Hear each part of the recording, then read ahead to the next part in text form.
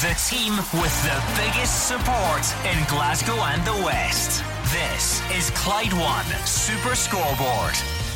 Hugh Keevins, Mark Wilson and Alex Rae are in the studio. We've got the top team all around the grounds as well. Just getting the second half slowly but surely underway. In the Premiership, it's goalless between Ross County and Hibs, and it's Livy 2, Hamilton 1. We do have our featured championship matches as well. Just let's remind ourselves of what that would mean, because it is a huge day.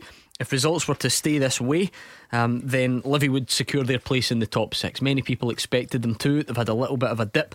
That would secure them top 6. It wouldn't do Hamilton any favours down at the bottom. Ross County and Hibs, if they were just to pick up a point each, it would be seen potentially as a missed opportunity for both, wouldn't it? Yeah, it would. For Ross County, it's certainly a decent result when they knew they were facing a Hibs side full of plenty of pace, creativity. If they manage to get out there with a point, moving them to 30 points, 5 points of difference between them and Kelly, I think John Hughes would have taken that at the start of the day. Yeah, without doubt. And you look at Hibs, Gordon, it would only take them 3 points away from Aberdeen. You know, with these games, they would be expecting to go on and win that, bridge that gap, even add to that gap even more. Top 6 for me would mean a trophy win for Livingston. I mean, for a club of their size, having lost Gary Holt early in the season because he felt that he had gone as far as he could, David Martindale coming in, becoming a nationwide story, given his background, and then the success he enjoyed as manager, taking them to the Betfred Cup final. But for me, top 6 for Livingston is the equivalent of a trophy win. I'm struggling to talk there, Gordon. Made Thornton's toffees that Willow brought in. There was some other food as well. We were chomping on at half time. I'm bloated. I noticed that because I went to you to get your thoughts, and you have a thing with my you mouth. just about composed yourself. Then we went to Hugh Keevins. He sounded like he was just finishing something off. Anybody else? Would you like me to give you an extra 5 minutes just to compose yourselves? No? We're all good. We're here. I'm looking at the athlete who's this morning. I don't eat any of that rubbish, Gordon. Right, as sure. you can see, Dear me, what am I tearing working into with everything on a Saturday afternoon? Hugh makes a point about Livy, though. I mean, I read again David Martindale saying about his budget, and no budget to finish 12th in the bottom, so that when or if they do struggle and get relegated, they don't have to worry about players' contracts and relegation clauses. I suppose it's a good business model, and Hugh's right. If they're finishing in the top 6, what an unbelievable achievement. Having lost a manager. Yeah. You know, I mean, Gary Holt, you know, a man that I would trust implicitly, who's now working for Falkirk, of course. He just got to the stage where he thought, well, I'm looking at this, I'm looking at what I'm contributing here, and he fell on his sword. He gave up the job. Now, when a manager comes in, it's because there's something wrong. And David Martindale in under 20 league games has possibly got them top 6. That's an amazing story. I'm just looking at I'm looking at Ofer Marciano, Hugh, and I'm not sure if these two things are linked, but we got the news yesterday that he no longer wants to stay at Hibs. He won't sign a new contract, and here he is this afternoon in Dingwall. Sunny it's Dingwall. about 4 degrees. It is battering with rain. The wind has almost blown his gloves off. Do you wonder if those two things are related in any way? Well, I think you're absolutely correct. I'm looking at the pictures, and I would leave this country, and I was born here. That looks horrific. grim. Poor Dave Galloway. And you can just tell that's Chris Cadden, I think, bursting down the right. Alex, I'm not convinced that was a terrible cross until the wind got hold of it and took it over the bar. Yeah, just got a hold of it, Gordon. Just took it to top of the net. But the conditions, see, when it comes like this, Willow, for me, it's just a case of rolling up your sleeves, because we know how difficult. You spoke about you went for a run as well, Gordon. The difficulty of out there running in the wind. I told you that at the break. That was private and confidential information. Yeah, but listen, you're looking good until you started chomping in some of the toffees. Honestly, the headwind. You can't be doing that headwind on a Saturday morning. This Mark Wilson. morning, you know, where I live, went for a run alongside a dual carriageway. Makes it even worse. Head on at night. No fun. Can't be as bad as the time though that Ryan Christie went running by you and put you to shame, left you in his dust. No celebrity spots this morning. I mean, that hammered home the place I was in my life. Just thought, geez, how I've slipped. And saying that, I have heard that Ryan Christie is one of the fittest boys at Celtic, so maybe not as much surprise. shame as I thought. Yeah, I mean, to be fair, I wasn't giving you much chance of outrunning Ryan Christie, so I won't hold that against you too much. Right, we're on Twitter as well before we get to the phone in at 5. We're looking for any of your thoughts on the games that are going on, but also for your favourite stat or trivia that you've ever heard, football related. This is because there's a bit of competition brewing and it's threatening to get nasty. Roger Hannah and Andrew McLean trying to emerge as the Clyde 1 Super Scoreboard main stato, but I thought we would blow both of them out the water, put it out to you on Twitter and see what is your favourite piece of football trivia ever. And needless to say, like you do every week, you've stepped up to the plate. You never ever disappoint on a Saturday afternoon. So many of you have been getting in touch. You can keep doing that at Clyde SSB. A history of Scottish football in 100 objects. Certainly sounds like they know what they're talking about. In 1885, you'll remember it, Hugh. On the day that Arbroath beat Bonaccord 36-0, at the same time Dundee Harp beat Aberdeen Rovers 35-0. Wow. Don't remember that. Well, he says he checked your match report. They're saying that this is from the guy that doesn't remember getting all the drinks charged to his room at Richard Shaw's testimonial. It was late in the evening. I'll bet it was. That's a good story. Just on the old testimonial, gives Tim the Celtic How physio. many more stories have you got? No, I didn't play in this one, but Right. Tim the physio at Celtic Good texted guy, me Tim. just before I got there. Jackie McNamara's testimonial. He gave every player of both sides a new iPod and a new iMac, whatever you call them. Yeah. Hold on, we'll get back to that. Goal flashes with Top Scaffolding for all your scaffolding needs. Ross County 1, Hibs 0, and it's Billy Mackay. How big a goal could that be come the end of the season? Kilmarnock not playing today, Hamilton Accies losing, Ross County lead Hibs by 1-0. Got to say, didn't see it coming at all. If you looked at the first half, Hibs created the better chances, looked to side more likely to score.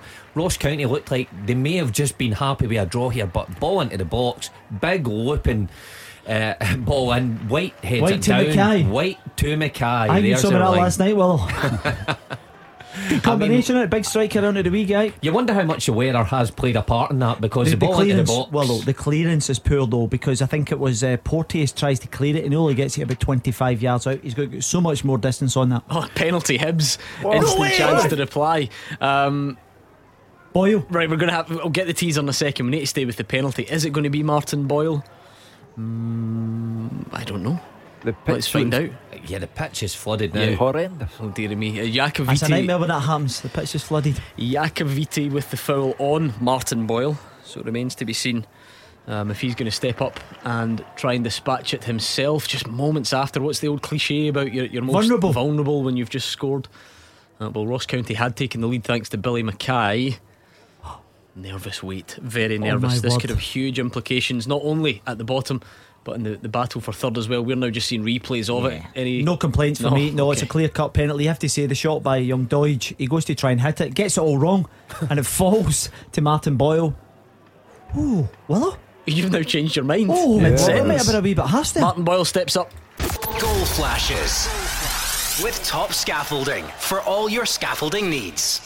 Makes no mistake, Ross County 1, Hibs 1. John Beaton does point to the spot. There's a lot of arguments from the Ross County players. Haven't seen it back. I don't think it's a penalty. I do not think it's a penalty. Goes down rather easy, Willow. He does. The one thing I will say is Jakoviti is the wrong side to start off with. It's a wee bit clumsy, but I think Boyle realises the position he's in and he's got goal side of him and went down easy. But there you are. You know, if you're John Hughes, if you're John Hughes, you're fuming. Right, Hugh, let's get to this. I think this is very, very doable because we're going to give you so much information. I think you will scoosh it. Here goes. The second half teaser. With Monday's Scottish Sun, free goals, pull out, and all the reaction to the weekend's games.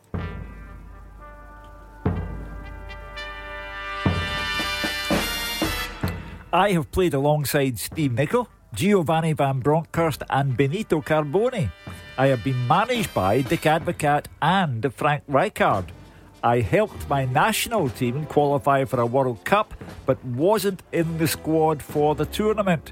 I came to Scotland as part of a swap deal which involved a UEFA Cup and Super Cup winner. Who am I? I think you're going to scoosh that. We've given so much information, I think it's led you right to it. But give us again. Well, I've played alongside Stevie Nicol and Giovanni Van Bronckhorst and Benito Carboni. I'd been managed by Dick Advocat and Frank Rijkaard. I helped my national team qualify for a World Cup but wasn't in the squad for the tournament. I came to Scotland as part of a swap deal which involved a UEFA Cup and Super Cup winner. Who am I? Look, I'm not saying it's easy, right? But Mark Wilson's got that already. So magnificent.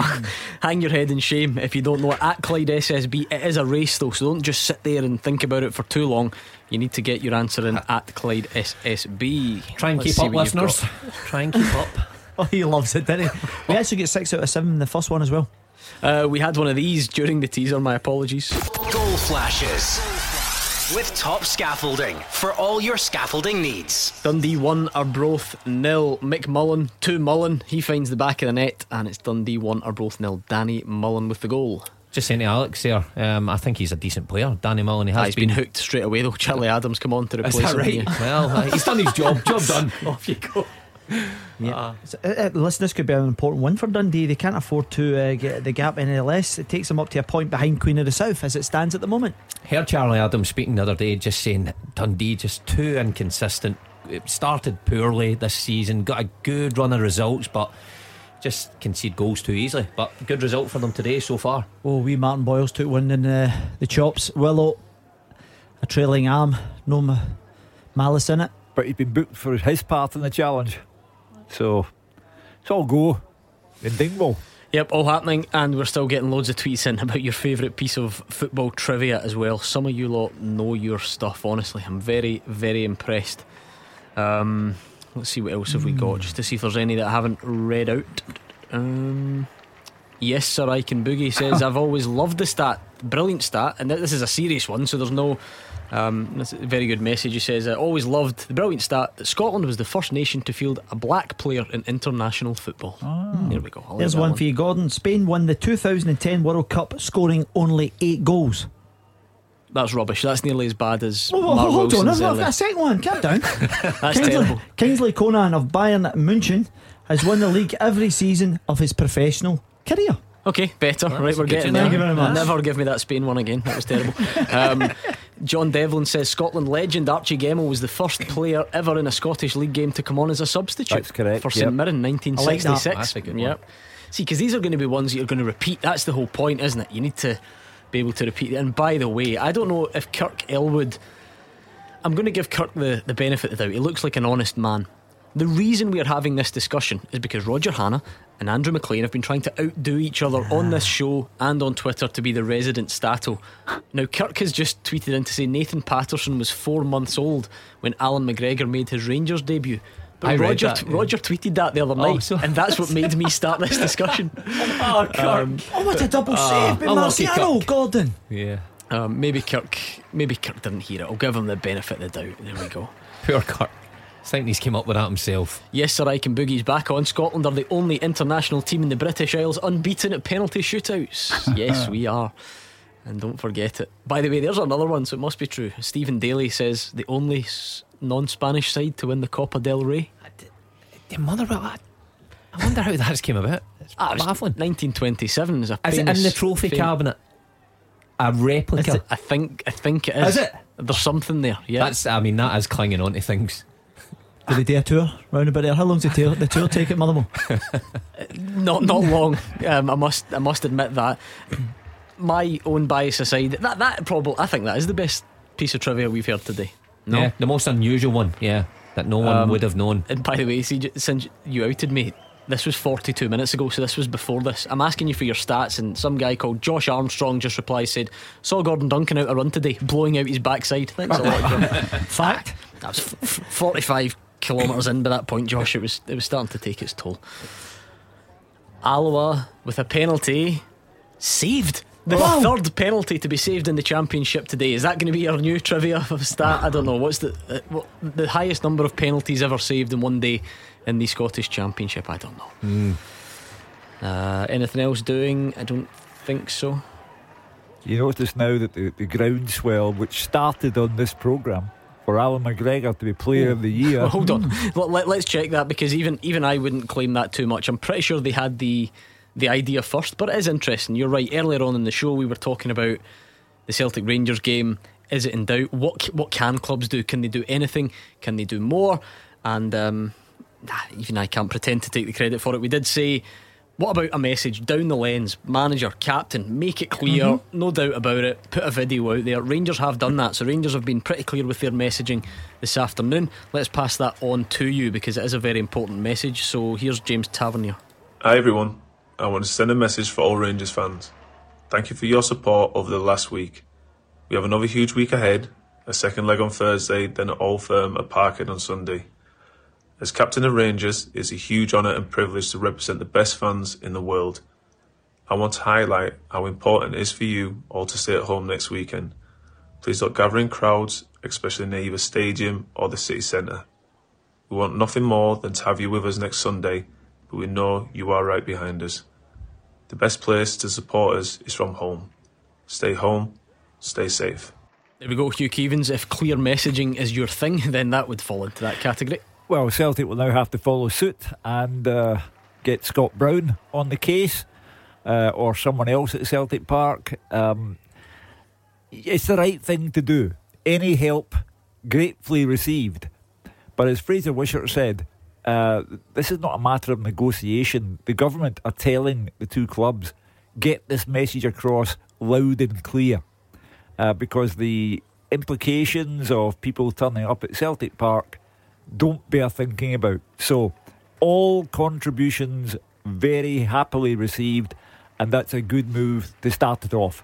Yep, totally agree. We chatted about it briefly at the start of the show. I think a message from the captains and the managers resonates better with the supporters than just a statement put out coming from the club, a faceless statement. It's now up to Rangers fans to take heed and take James Tavernier's words for it. We may see Steven Gerrard do similar, and when, and I'm with Hugh, Celtic have surely got to come out and do the same. Celtic fans, it's then up to them to take heed of the message also. You know, the Celtic fans will say, got one of these, Hugh, sorry. Goal flashes with Top Scaffolding for all your scaffolding needs. And Hibs take the lead. They had fallen behind thanks to that Billy Mackay goal. They then got a penalty, and it was scored by Martin Boyle. They're now in front, and it's that man, started the season as a goal machine. We've not heard too much of him recently. Kevin Nisbet with the goal. Ross County 1, Hibs 2. Yeah, he's got these of tap in at the back post. Gordon, a lovely little ball delivered, and he taps in for a yard. He'll be delighted. It's been a barren spell from good response by Hibs. Got to say it was coming there, Gordon. Since Ross County scored, Hibs have just switched on, got the penalty, and they've battered them. It's been attempt after attempt on their goal, and as Alex says there, Nisbet with the easiest of all the chances to tuck it in at the back post. just to finish the point, the Celtic fans are on social media saying, well, you know, what's this got to do with us, etc, etc. And Celtic did issue a statement saying that they were taking no responsibility for anything that happened last weekend. I understand all of that, but this story has moved on now. They've been in meetings, both clubs, with the government, with Police Scotland, with the City Council, with the football authorities, and it is imperative that neither set of supporters turns out a week tomorrow. Imperative. Therefore, Rangers have brought out James Tavernier. Celtic should do the same with anyone, Scott Brown or John Kennedy, whoever. But Celtic have to issue a statement to their fans as well. I would expect all parties to do this, the government, the police, both clubs, Gordon, and just ram home this throughout the course of the week. You just drip feed it constantly, and the more we can get that out, the better it'll be, because we want the game to continue. Right, we're still looking for the best piece of football trivia, your favourite fact or stat on the show this afternoon. I like this one from @Rilo or Rilo Killy, because I mean it's kind of a stat, but it's really just a wee dig at his team. He says, under Angelo Alessio, Kilmarnock had 7 clean sheets in a handful of months. Since then we've only managed 4, and that explains why we're in the situation we're in. Bowie sacking a guy in 5th place. Well, that record coming back to roost shambles, he says. Well, it's certainly dark days for Kilmarnock. 1 point in 30 tells you all you need to know. We thought they might have made a wee breakthrough at Dingwall last week with Kyle Lafferty, but Billy Mackay, who scored again today, scored twice against Kilmarnock last weekend. They're in dire straits, and quite simply they've got half a dozen games to survive and save their season. Here we go, Gordon. Scott Booth is the only Scottish player to have won the World Club Championship winners medal who doesn't have a Champions League winners medal with Borussia Dortmund. Yeah. Thank you very much.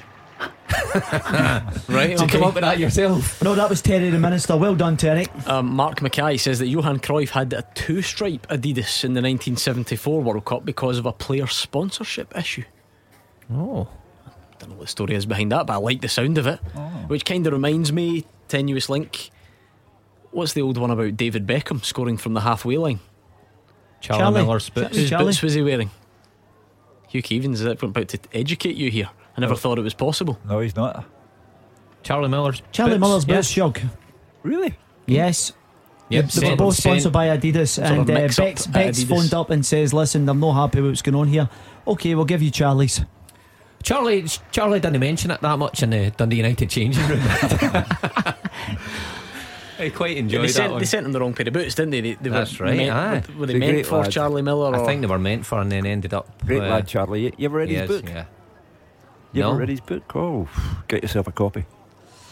Yeah, I like that one. So keep them coming in at Clyde SSB if you want to give us your favourite trivia. A pal of mine's, David McKendrick, has texted me the history. Be of careful how because your one earlier was rubbish. No, not a start. The history of this Motherwell getting right, into the okay. copy. Oh, right. The real deal. Yeah, invited as guests. It says runners up in the Scottish top flight 1926-27. We are a big deal. I've been trying to tell you this.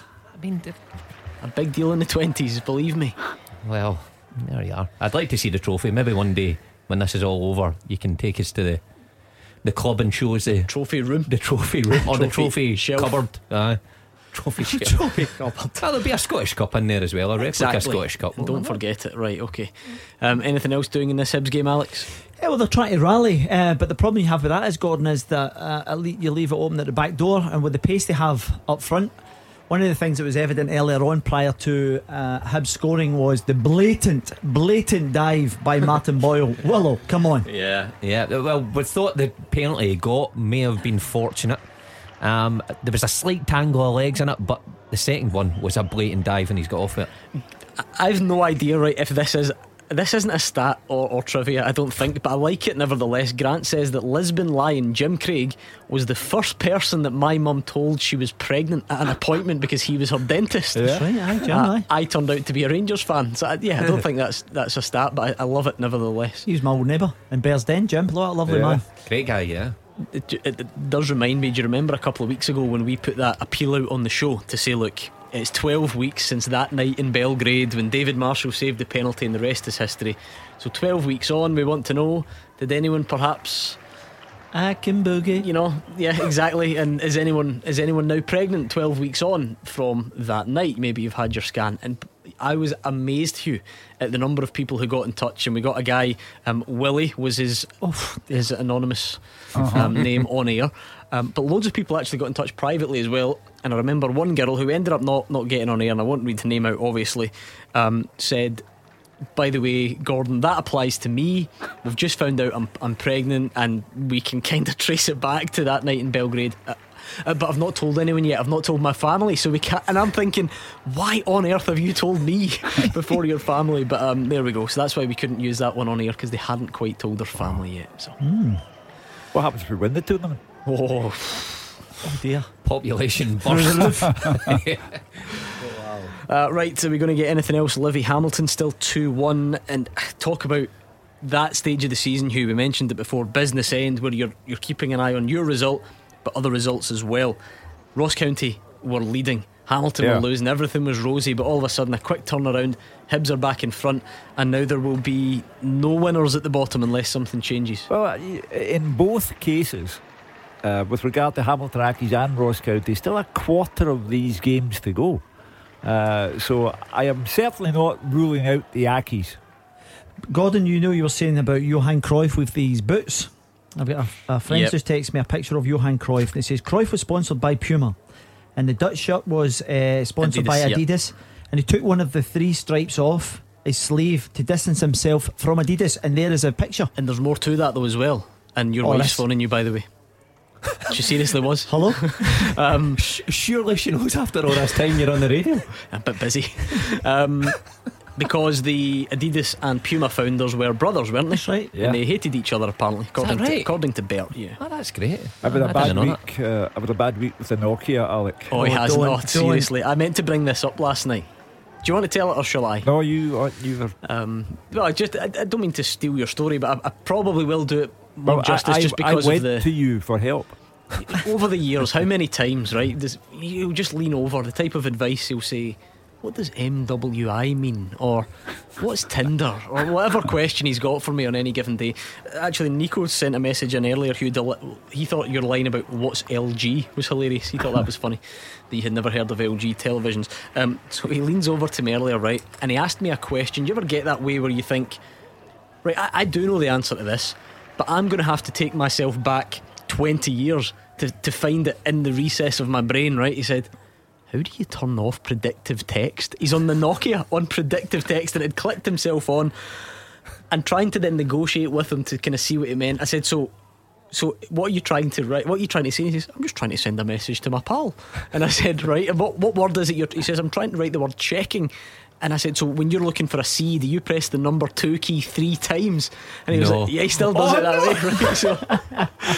So No way, but he'd Hugh. accidentally clicked it onto the Is there another way? that's what I'm saying. Predictive text, it's quicker. You would just then press 2, 4, 3, 2, and it would predict that you were going to write the word checking for you, and it would save you pressing it so many times. What's the sense in that? Forget it, I'll try and It saves explain it time. later. So the Nokia, how he accidentally turned it on, I don't know. And there I am thinking, right, it's 1999, how do you turn off predictive text on a Nokia? And it took me longer than it should have, but we got there. Did you get your message to your pal? I did. Was he okay? Yeah, he's Good. fine. Right, there we go. That must take so long to type a message. A, B, Yeah. C, D, Hugh, there E. are devices out there that the letters appear in front of you and you just touch the letter. Where's the fun in that, as he says? Oh, no. Never change. Right, keep your answers coming into that second half teaser. Get your predictive text on this one, Hugh. Remind us of the question. Once I find it. Yeah, it's a long question. See, I'm better than him. I have played alongside Stevie Nicol, Giovanni Van Bronckhorst and Benito Carbone. I have been managed by Dick Advocat and Frank Rijkaard. I helped my national team qualify for a World Cup, but wasn't in the squad for the tournament. I came to Scotland as part of a swap deal which involved a UEFA Cup and Super Cup winner. Who am I?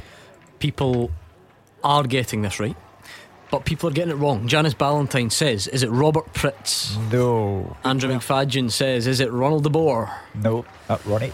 FM Dafty sent a couple in. His second choice is Jan Vennegoor of Hesselink. No. Liam thinks it's Claudio Caniggia. No, sir. Declan Lewis says Juan Sara. Remember him? Oh, I Dundee. played against him a few times, yeah. Yeah, you played against everyone. Yeah. So. Yeah. Craig Smith, Van Vossen. No. Stephen Carden says Sieb Dijkstra. Sieb Dijkstra, what a man he was. No, not the goalie. And your old pal Alex Stevie Urquhart thinks it's Ronald Vaterus. Like Ronnie, not Ronnie. Not him. What was he like? As a player, Whatever you like, man, player. he was a really nice guy. One of the best distributions on the half volley, left and Yeah, right. yeah, they sort of- Technique, just cut across it, and it was like a Scud missile. Will always. Great description. By the way, I mean frightening. You talk about transition. You wee guys Yeah. like naturally just go woof. But a good guy, good player. I think he ended up representing. Was it PS? About 80 times in Europe. Top flight as well. Eindhoven, was it? Was it? No, was it not? No. PSG. I like that. See, when a keeper's got a very unique style. He and who was the Celtic? Brotto. And he had the side volley and it Yeah, would slice when he across played it. for Livy, he could almost clear the pitch. That Is that guy, right? when not remember Brotto? No. And he used to Livy had this influx of foreigners coming, and he was outstanding. Just style when he kicked it in the half volley on the I side. think he played about 80 times. Was it no PSV? He played for her. I said PSV. Yeah. I was just making sure. I was just trying- 280 as was. Are you talking about just in Europe? Was I think he had a great record in Europe as well, Yeah. Gordon. Yeah, played at a good level, Ronnie. Right, at Clyde SSB, keep your answers coming into that second half teaser. Still looking for your stats as well. Don't think you're off the hook. My Spain one's leading the way. because we're done with it. We're not done with it. Far from it. I want to know your favourite piece of football trivia. This is in honour of Roger Hanna and Andrew McLean, who've been having a public battle to be the new Stato. at Clyde One Super Scoreboard. So let's see what we've got. I did say we would get nonsense ones as well, that Carlos Peña has scored more goals than Ronaldo, Pele and Messi and Maradona combined in the SPL, he says. Yeah, but that was nothing to do with football. Jack also says, and again, I don't know, are these true? In 1979, Thistle v Falkirk was postponed 29 times due to bad weather. 29 times? We've been waiting for a breakthrough in this one. Goal flashes with Top Scaffolding for all your scaffolding needs. Hearts 1, Ayr United 0. It wasn't a classic first half. Hearts waiting for the breakthrough, and eventually it comes. Nanyule with the goal on 72 minutes. Means the Jambos take the lead. The thing about Hearts, we've been over the course many times, Mark Wilson recently, they are romping the championship, but it's the level of performances. I can see it on Twitter again today that some of the fans are frustrated. I can understand the criticism, because Hearts are a big club. They've got a huge fan base, and that fan base expects a lot from their team every year. So to win the championship isn't enough. They want to see better performances on the pitch. And look, for the Hearts players and the management team, they've got one job, and that's to get promoted. But the fans want better performances from a team full of international standard players, and they aren't getting it. Today's performance sounds like it coincides with a lot of home performances this year where teams have made it difficult and Hearts have struggled to break them down. They do have the goal at the minute, but the fans don't think it's exciting to watch. Expecting 3s and 4s, Willow. Probably a wee bit more expectations. More just Tynecastle. I know there's no fans here, but Tynecastle still is an intimidating place to go, even without fans, with the stadium on top of you. I think the fans expect better performances, more pleasing on the eye. And look at Aberdeen now. I know the results of previous weeks didn't go Aberdeen's way, but for a number of years Derek got them to semi-finals, finals, and finished third place. But the fans still wanted a better brand of football. It's the modern fans. They want football from their goalkeeper pass through the team to end up scoring a goal. And I think the Hearts fans are in that category. Was that not one of the issues in the first time when they were second in the league, when they went to MK Dons? You know, they were kind of looking about the particular style of play they weren't happy with. Willow, there was banners from probably a small section of the crowd, but they weren't happy with it. Was there not an aeroplane banner? I hear you can do that now. You can hire aeroplanes with a banner and fly it across a football stadium to reveal the message of your choice. Well, there you go. Rumours that Andy Halliday was the pilot last week at Tannadice are unfounded. He was just late for the show. He was training or some nonsense excuse. He was in on Sunday and he was 25 minutes late. Training, hooked, pulled in Sunday morning. Is that right? A Sunday morning shift? Oh, lovely. Oh, they're horrible. Well, can I tell you something we used to do at Sunderland? Peter Reid, in his wisdom, says after a Premier League game, we would be in and we'd be it used to cordon off about 3 lanes in the swimming pool, and you would do an active recovery. You have never seen so many footballers worse for wear and a swimming pool for the lifeguard. Oh, I was carry on. And do you know the worst about it was he gave us the Monday off, Willow. So the boys Ross County have hit the post. Jordan White with the header comes back off the woodwork. When you're down there fighting for your lives, those margins seem even smaller. Alright, I wonder about this one. We're back to that one, Huber. Is this true? If it is, I absolutely love it. Graham McDonald says Clyde are the only team to play league matches on top of a double-decker bus. It was bombed during the war. The bus was blown in and they just filled it in rather than take it out. It was told this by a Clyde superfan 10 years ago. Would that be at this current Broadwood though, or would that be elsewhere? No, that'd be Shawfield, the original ground. I mean, but I have never heard that.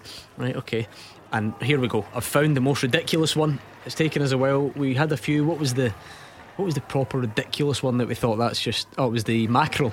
Right, so along a similar theme, Mark says that Kelechi Iheanacho is the first player with all the letters in chicken in his name to score a 94th minute winning goal in an FA Cup 5th round game during a pandemic. Right, very good. Very good. Right, okay, keep them coming at Clyde SSB. Brecon must be the only team in Britain to play with a hedge. I would say so. Yeah, can I see many? I would imagine so. Well, there's nothing wrong with playing with a hedge, Willow. Nothing wrong with the memories of that. Alex Andy Little, I was going to say. Yeah, he said the ball used to get stuck up on top of the hedge. You couldn't get it back down. It was a kind of famous image, wasn't it? I know the Rangers fans have been reliving some of that stuff. Hibs almost put the game to bed there. Nice through ball, they probably should have. Toe poke finish here, was it from Doige, and goalkeeper saves it. So Ross County off the hook and they go the other side. This game's actually livened up, end-to-end stuff.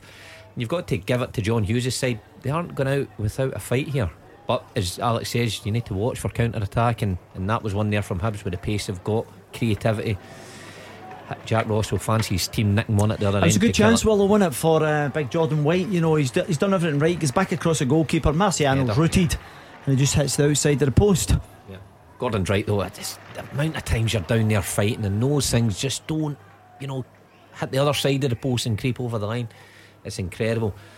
But yeah, Ross County just need to watch here. Hibs have so many creative players, and Nisbet's definitely made a difference since he's come on. He has another effort there, just touched around the post. You'd got to say that he's put himself right in the frame to be the number one striker come next week when Jack Ross is naming his side. The Kevin Nisbet for Scotland, the bus then, has that departed without him? I think so. There was a period leading up to Christmas for me, Mark Hugh. I just felt as if he was in form. There was players getting in the squad who are not scoring on a regular basis, but if he can do that over a more regular period, I think that's something that Stevie Clarke, if he's a manager beyond this year, may look at. I think he's dropped out the team at the worst possible time for Hibs, because Stevie Clarke's going to name his squad shortly, is he not, Gordon? I think it's Tuesday. Yeah, and if he was playing every week and scoring like he did in the first half of the season, I think he would have been in Stevie Clarke's thinking. I don't know about that now, because I think he's had a few too many games on the bench. Really looking forward to early next week, Alex. It's going to be very interesting, because most people accept that Stevie Clarke's likely to be loyal to those who got him there. I think that's fairly obvious. But if someone is going to force their way, I know who you're going to say. No, I'm not going to say a name. I might. If people are going to force their way in, you wonder if they get this call up now to get involved and to have a look.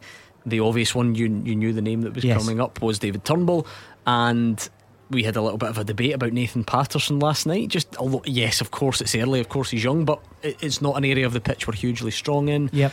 Ryan Gauld seems to be doing good things in Portugal. There's always that suggestion Billy Gilmore's a fantastic player. Is he getting enough football? So it's going to be a very interesting squad, with a view to what comes in the summer. Yeah, absolutely. Young Nathan Patterson's played a couple of games, Gordon. I think he's got good potential. They fancy him big time.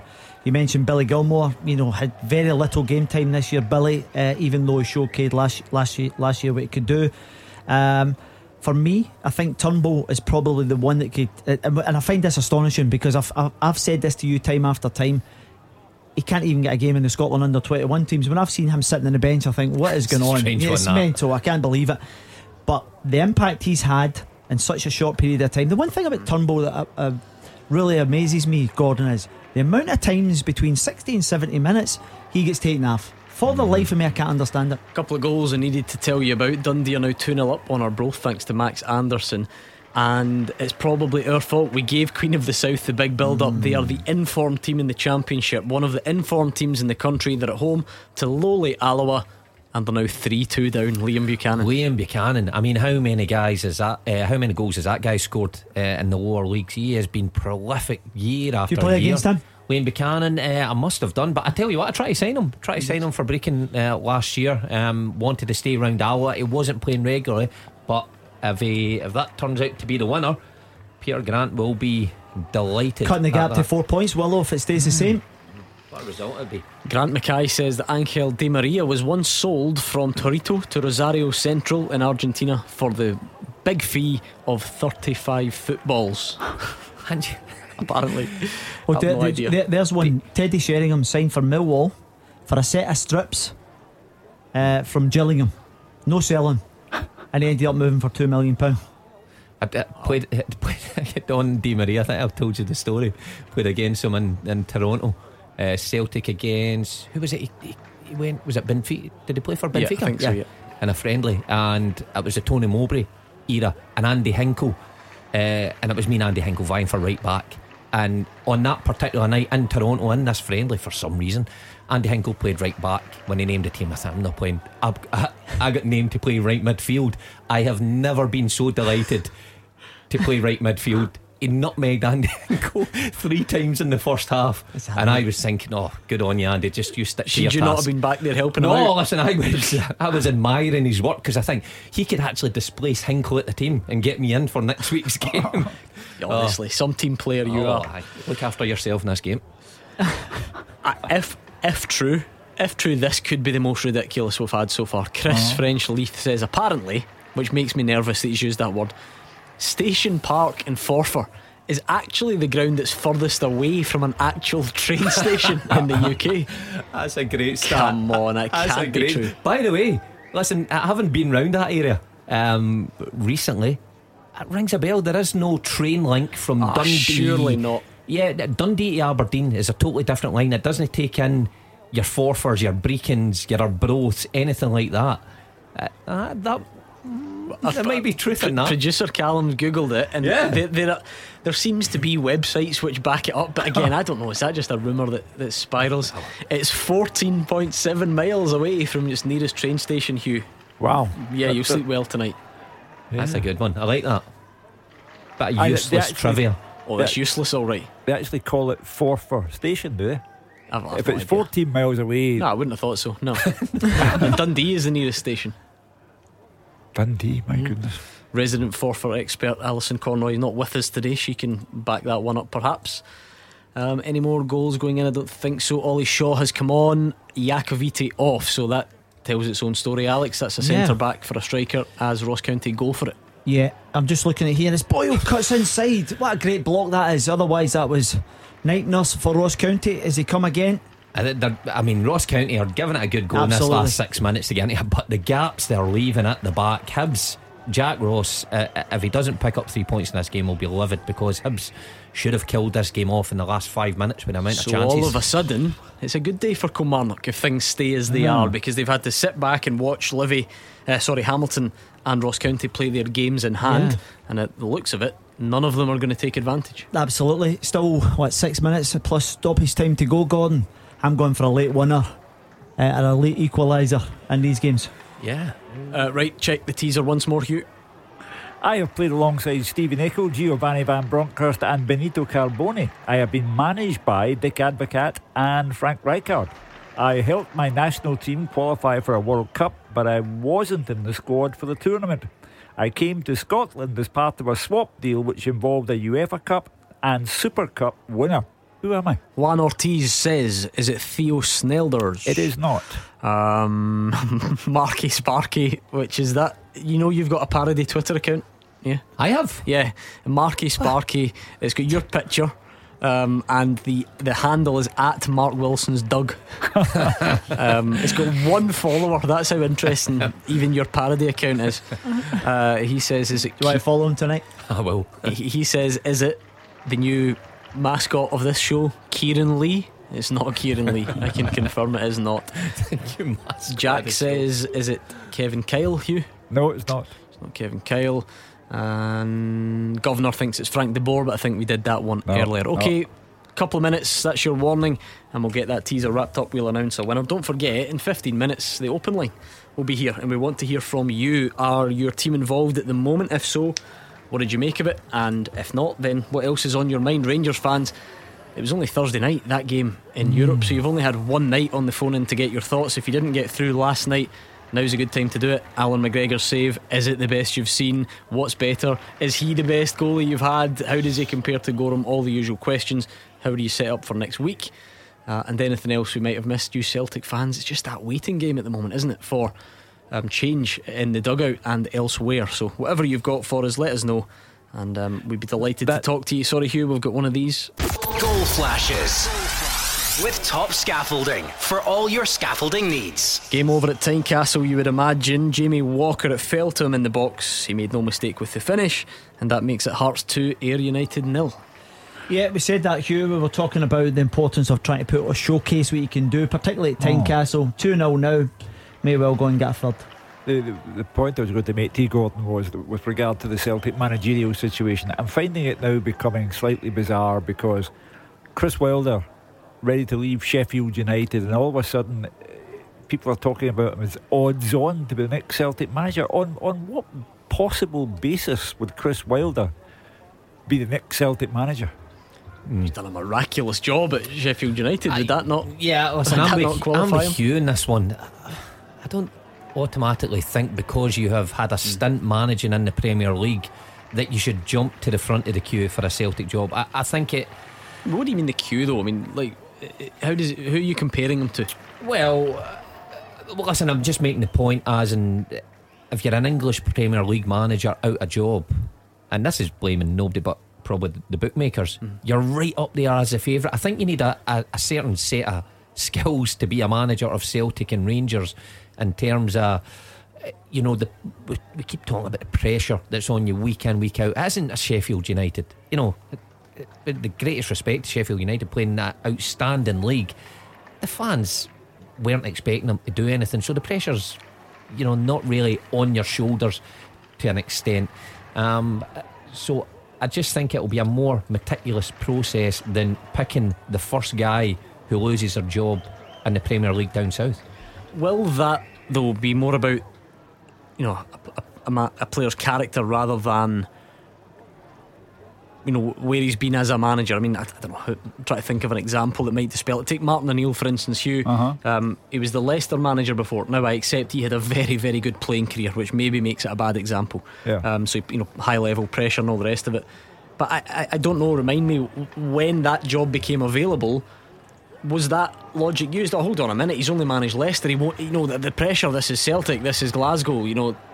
But O'Neill had done a very good job at Leicester. Right, and Chris Wilder's done a very good job at Sheffield United. But Martin O'Neill had Martin O'Neill won the League Cup, I think, Cup a couple of years ago. He knew success, a real success, even as a player. I mean, Martin O'Neill had won as a player 2 European Cups. I said on Thursday night, I think that comes with merit as well. When a player walks in, that's what I'm saying. So the kind of character as well, not necessarily just the previous club he's been at. The point, by the way, I'm not. It was the first name that came to mind. I'm not saying it was a great comparison, but I wonder if we make too much of this idea about, because of the expectation level. Of course it's crazy, but how many managerial jobs actually do prepare you for that then? Because we keep pointing out the ones that don't. How many do? Because you're right, this is like nowhere else. So if that's the case, on the basis it's like nowhere else, and on the basis that Rangers have won their first title for 10 years and are managed by Steven Gerrard and are going fantastically well in Europe at the same time, and are ruthlessly efficient on and off the park. They have good people in all of the strongest positions at the club. The optics are very important then where Celtic are concerned. And I just do not see Chris Wilder capturing the imagination of the Celtic supporters, who any day now will get the old season ticket renewal form out. Listen, whoever comes in, the bigger the name the better for Celtic, you know, because I think the fans will take that point on board that Hugh makes there. Gone. Mark said earlier on in the show that he says, Jack Ross was potentially in the mix. Now when you look at Chris Wells done, you know, to get Sheffield United after years of trying to get back into the top flight, last year he managed to get them up to 9th place, Gordon, which is a remarkable achievement. So if you're talking about what you're doing is, and you talk about optics, a new up and coming manager, with the greatest respect to Jack Ross, he's done a lot more than him. Okay, I think we've got a full-time whistle at Dens Park. Fraser. Dundee 2, Arbroath 0. A good win for Dundee, a better second half performance and deserved win. The 2 goals came from Danny Mullen and Max Anderson, but Arbroath will rue a missed penalty in the first half. They should have been ahead on the 31st minute. Jason Thompson's fouled in the box by Malachi Fagan Walcott.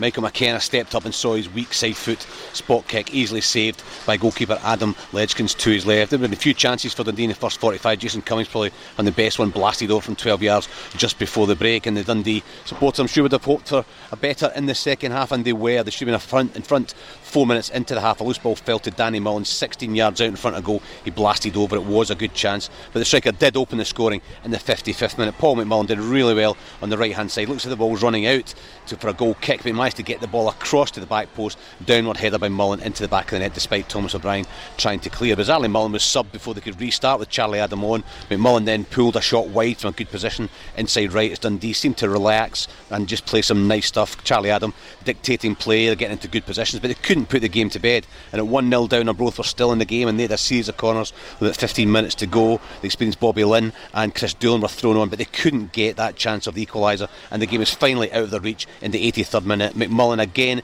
involved on the right hand side. His cross wasn't cleared, and the ball brought to young midfield player Max Anderson, who fired home from the penalty spot with his left foot. Dundee into the playoff spots, a couple of games in hand, looking a better bet for the top four. Full time at Dens Park, Dundee 2, Arbroath 0. Right, full time whistles are starting to go. Dunfermline is done as well. Mark Guidi.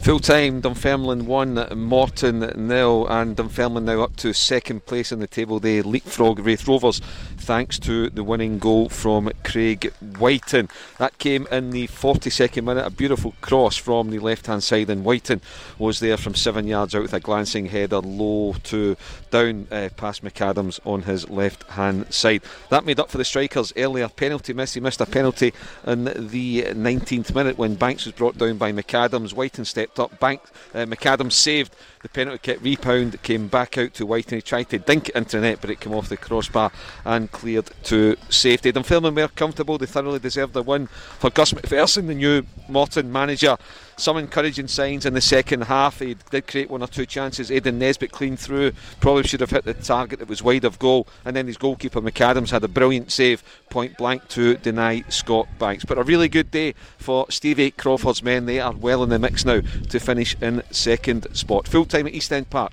Dunfermline 1, Morton 0. Thank you very much to Mark Guidi. I think that's the only one so far, the only two full time whistles. So let's do this, Hugh, while we get the chance. The second half teaser with Monday's Scottish Sun, free goals, pull out, and all the reaction to the weekend's games.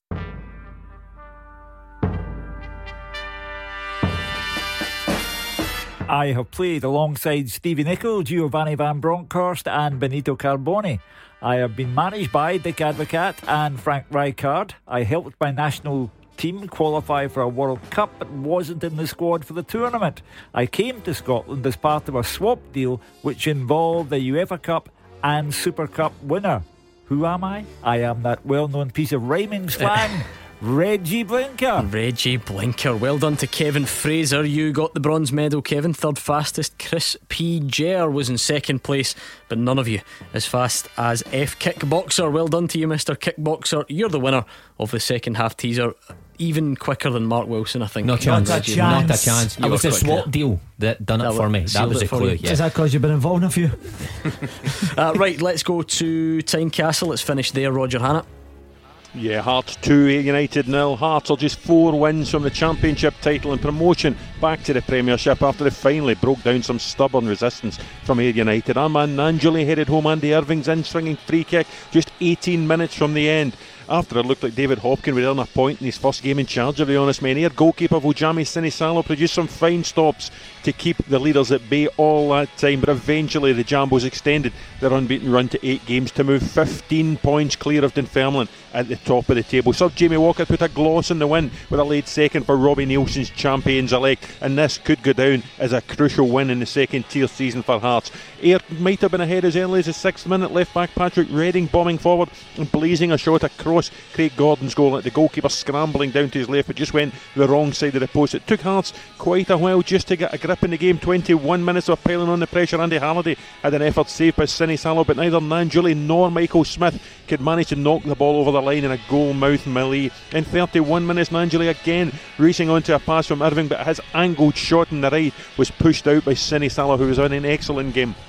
Straight from the corner, up was Craig Halkett. He got above the Ayr defence but just couldn't put his header on target. Also Andy Halliday here, a header from Irving's chip cross after 38 minutes, but it was held again by Sinisalo, the young Finnish goalkeeper on loan from Aston Villa. Ayr had been forced back, but he did have a chance just before the break. Luke McCowan, a curling shot from 20 yards, took a wicked deflection and just flew wide of the junction of post and bar, much to the relief of Craig Gordon. But it was really hard stepping on the gas in the second half. A great save by Sinisalo after 65 minutes to deny Nanjuli in the box. 2 minutes later, substitute Walker scooped a shot over the bar with his first touch after the ball fell kindly to him in the box. Hearts were really putting Ayr under the cosh, and then in 72 minutes they finally got the breakthrough. Michael Moffat booked for a foul on the far side of Hearts' right. Irving swung it in with his left foot, and there was Nanjuli inside the 6-yard box. A powerful header. Sinisalo got a hand to it, but he couldn't keep it out, and the ball went in for 1-0 Hearts. Walker then flashed a shot across goal after 80 minutes. In a rare break at the other end, Gordon had to look smart to make a save at the near post from Cammy Smith, but Hearts got a second goal, probably deserved in the balance of play. Just 5 minutes from the end, Walker rifling a shot into the roof of the net after the ball fell kindly to him, and fellow substitute Gervain Castanier had an effort blocked in the box. Hearts really were cutting loose at this stage. It could have had a third deep into injury time. Sinisalo again making a save to deny Castanier. Big win this after a lot of hard work for Robbie Nielsen's team. They're pushing very, very close to an instant return to the top flight. Hearts 2, Ayr United 0. A huge game with top 6 and relegation implications. Andrew McLean has watched Livy and Hamilton. It's done there.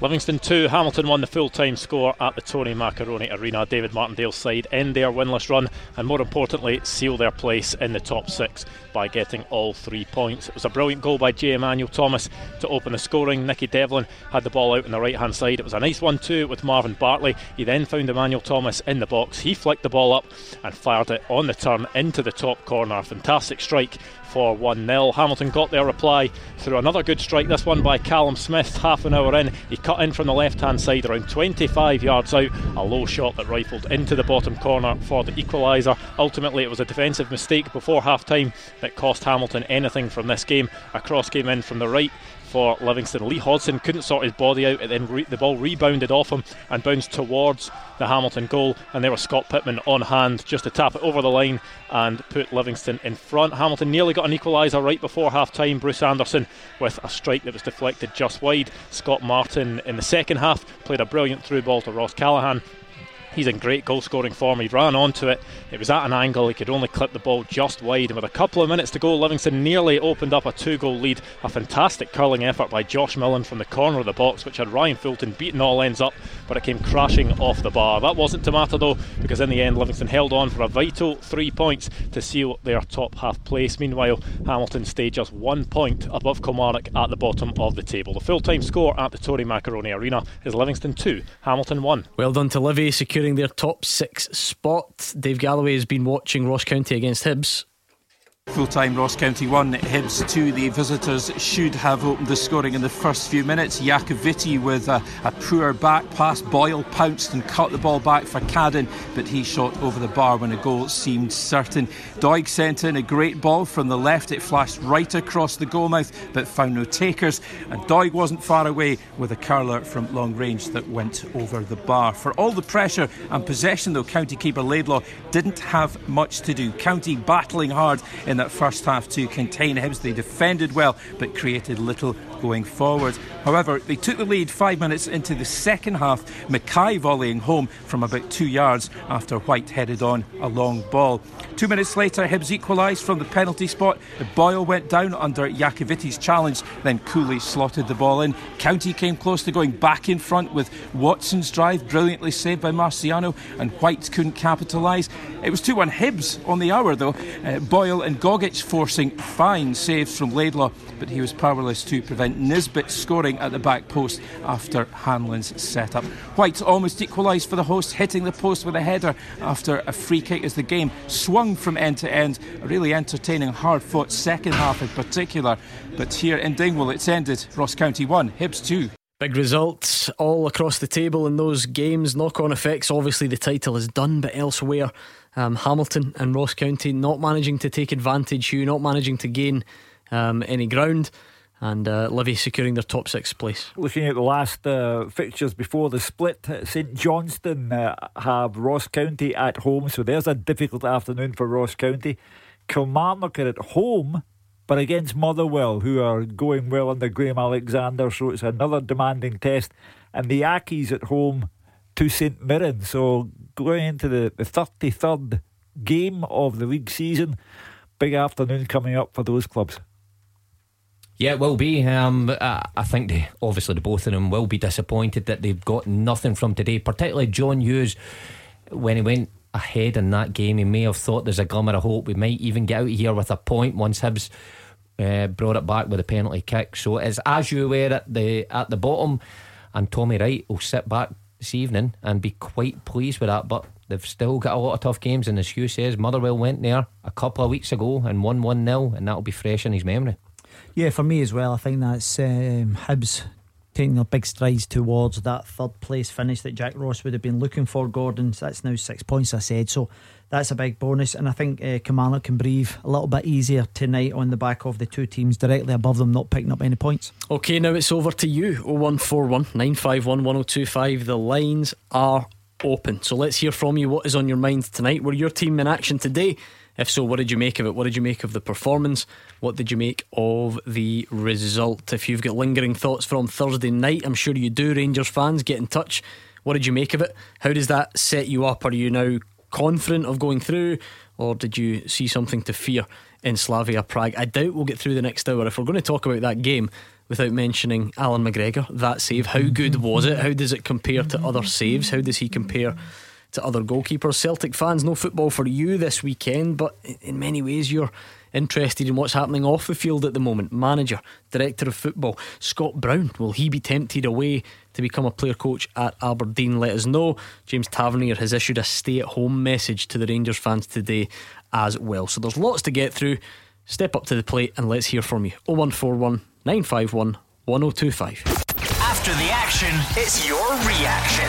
0141 951 1025. Clyde One Super Scoreboard's Open Line. Let's hear from you on the phones then. We're here for another hour, here until 6 o'clock with Hugh Keevins, Mark Wilson and Alex Rae. What have you got on your mind? Did your team play today? Was it good, bad, somewhere in the middle? Let us know. And of course, with most Premiership teams not in action today, maybe you've got something else on your mind. Rangers fans, what about Europe? What about Alan McGregor? What about next week's return leg? Celtic fans, what about Scott Brown? What about these links with Aberdeen? What about the managerial situation? And of course, both clubs waiting to see if that game, the meeting between them, will go ahead next weekend. So whatever you've got for us, let us know. 0141 951 1025. In the Premiership today, it finished Livingston 2, Hamilton 1, Ross County 1, Hibs 2. What that means is in the table at the bottom, Kilmarnock bottom on 25 points. They've now all played the same amount. Hamilton 1 point better off on 26, then Ross County on 29. So very interesting down there. Livingston beat Hamilton, like we said, which secures their top 6 spot. Ross County 1, Hibs 2. That other game in the Championship, Queen of the South 2, Alloa 3, Dundee 2, Arbroath 0, Hearts 2, Ayr United 0, and Dunfermline 1, Morton 0. Not too much to tell you about in the English Premier League. 2 full-time results: Leeds 0, Chelsea 0, and Crystal Palace 1, West Brom 0. Let's hear from you. 0141 951 1025 or Twitter at Clyde SSB. Hugh Keevins. Yeah, the famous Eddie Howe is on television there. I'm looking at him, linked with that Celtic job, as is Chris Wilder. All manner of names in there. I wonder how the Celtic fans feel about that, or has the name that they most want to hear not yet come up?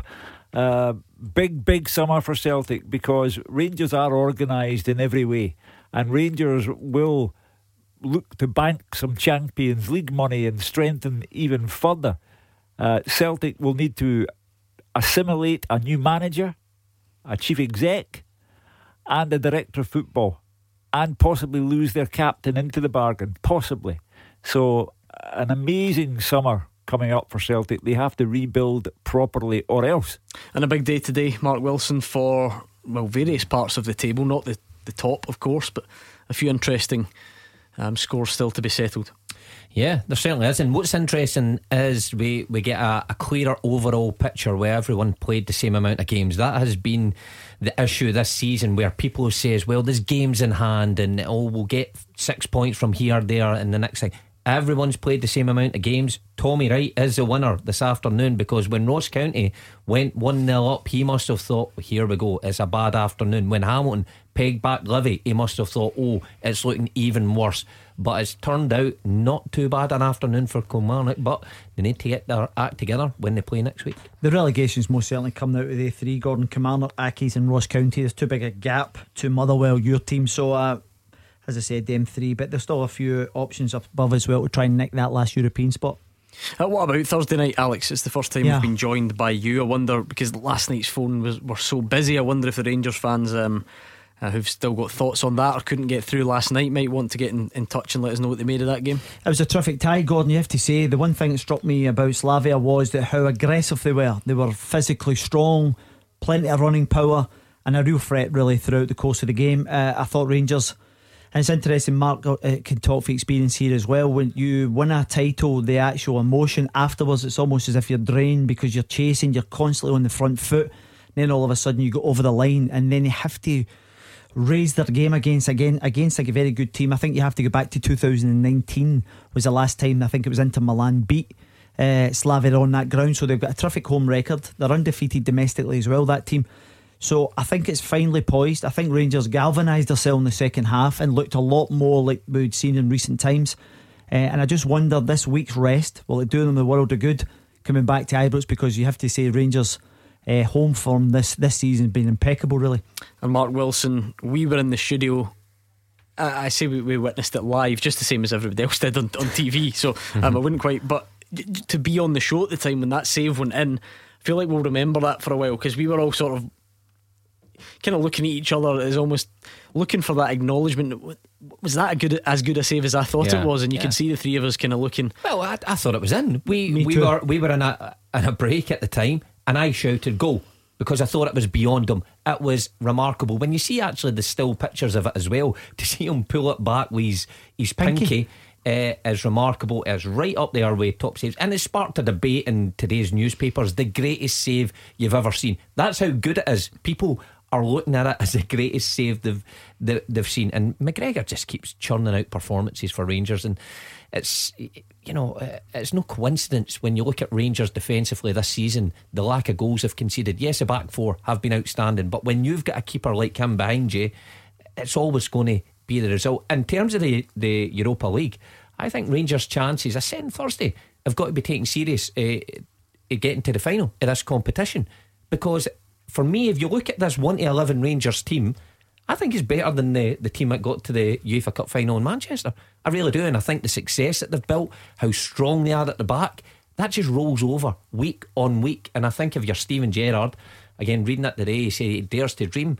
I don't think it's an unrealistic possibility that I'm going for. I can't let that one go, Rangers fans, without asking what you think. Mark Wilson says this team's better than the Manchester team 2008. Alex?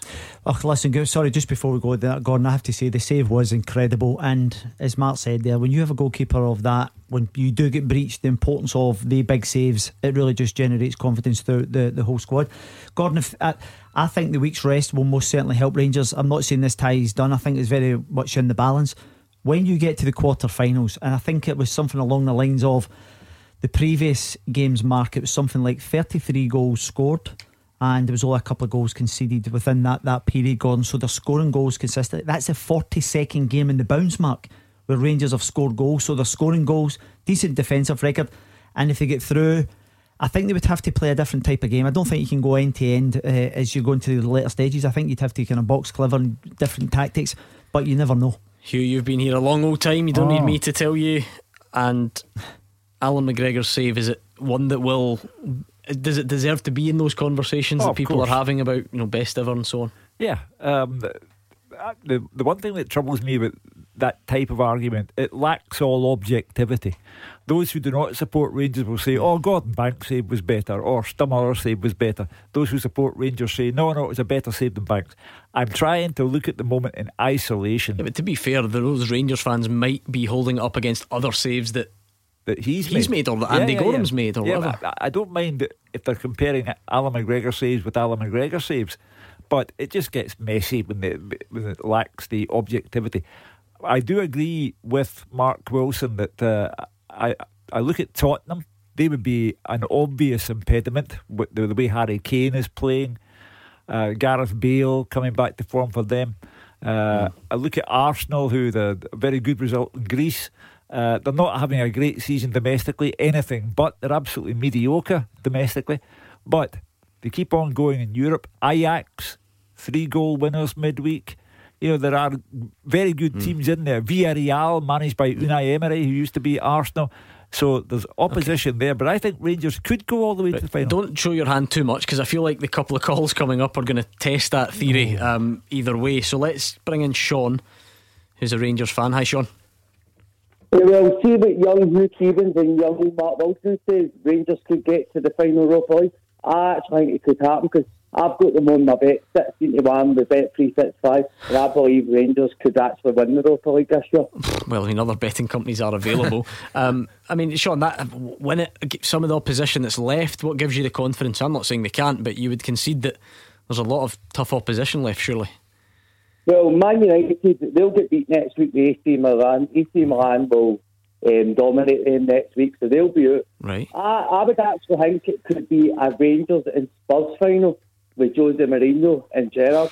Yeah, no, I mean, they might get each other, Alex. It's a fun conversation. Yeah. Mark was kind of thrown out there as, you know, he wouldn't be surprised, but in terms of actually predicting it, it's so tough when you don't know the draw. Yeah, of course, Gordon. And there's so many good teams still remaining in the competition. By the way, Rangers need to get past Slavia Prague as well. Yeah, there is, Gordon, and you can only take it in what you're actually watching at this current time. I think when you look at Rangers' season overall, which would suggest, you know, you look at some of they topped the group for the first time in the group stages. They scored record goals. So when you look at all this, it gives you hope, if you're a Rangers fan, that you can progress. I think this was a favourable draw. I think there was a lot worse in the last 16, and if they can get through this, Gordon, again, it's just about how you negotiate the next one, because I don't think you can go gung-ho against certain teams. I think you'd have to be more pragmatic, a wee bit more defensive, and then use your front three as a more counter-attacking rather than, because I think at the moment Rangers are just taking teams on like for like, but the quality increases all the while. What did you make of the other night then, Sean? Because there's still work to do in this tie, is there not?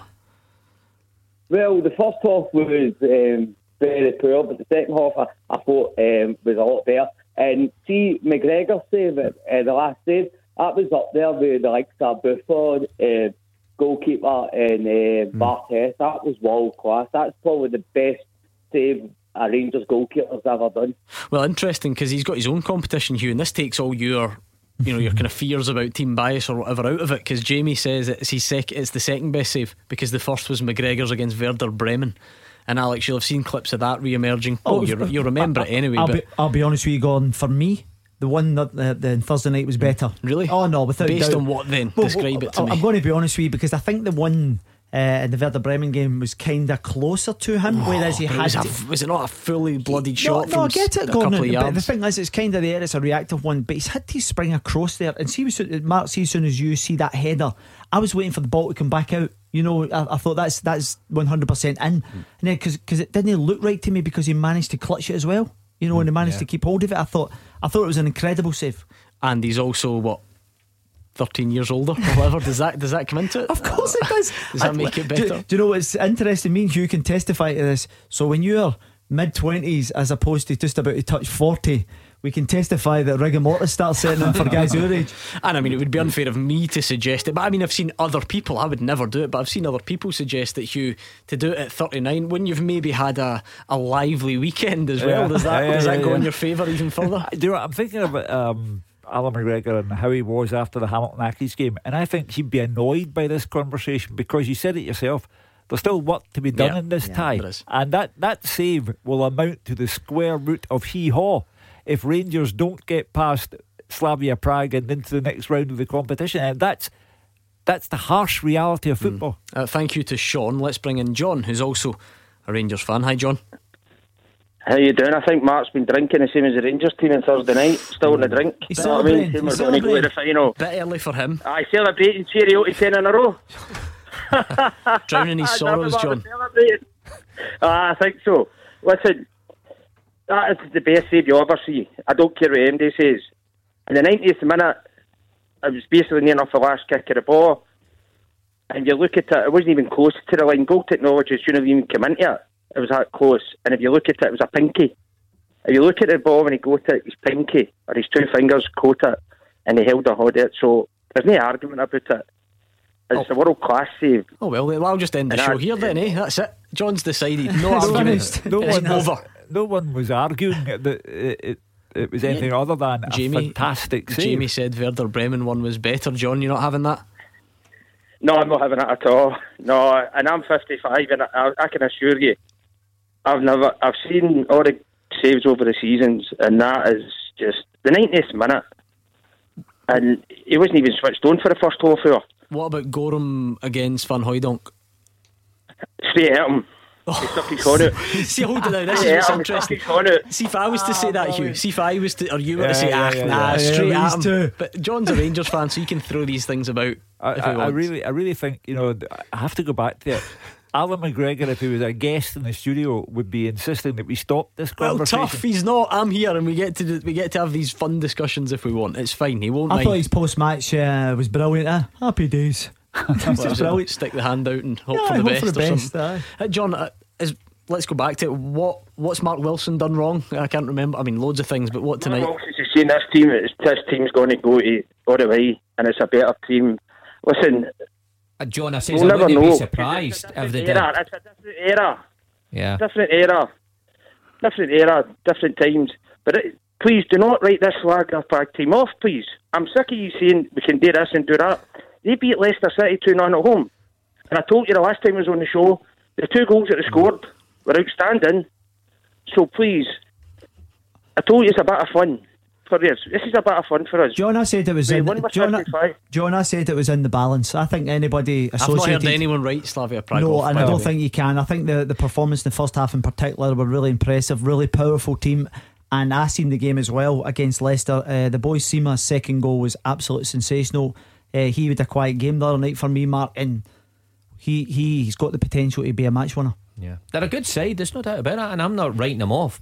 What I'm basing You're also my not saying Rangers are going to I know. win the Europa League. No, I said I wouldn't be surprised, because Alex touched on it. When you take into what they've done this season in Europe, never mind the league and domestic stuff, in Europe, what they've done this season, and if you put on the back of that last season's excerpts in Europe as well, where they come up against a very good Bayer Leverkusen side, you pair them together, and you've got to say they've come up against big teams, they've negotiated games.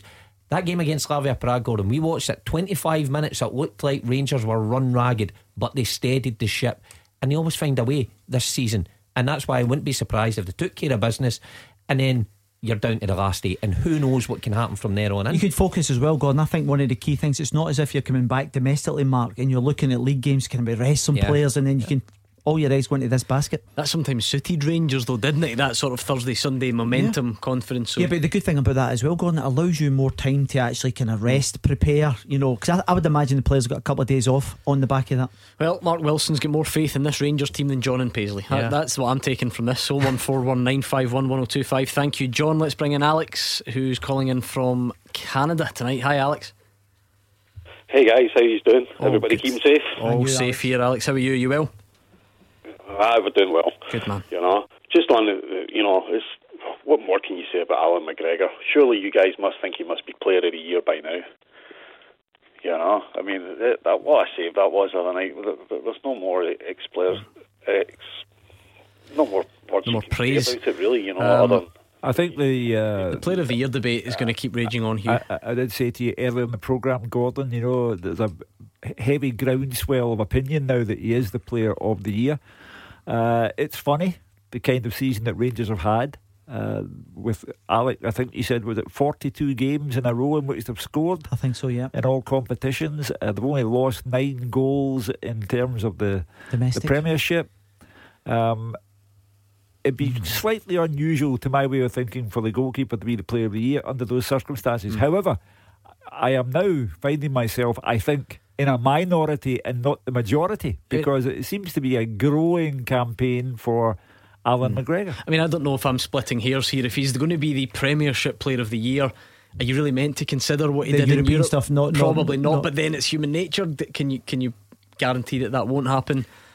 Gordon, I was talking to a friend of mine the other day, he's a big Celtic man, and he says, see the save that he produced against Celtic in January 2nd? He says it was absolutely frightening. So he has that capabilities. The amount of times you see him in a 1v1 situation where he manages to pull off big saves, I think one of the key things for Rangers going forward is you need to get this guy tied down sooner rather than later. Yeah.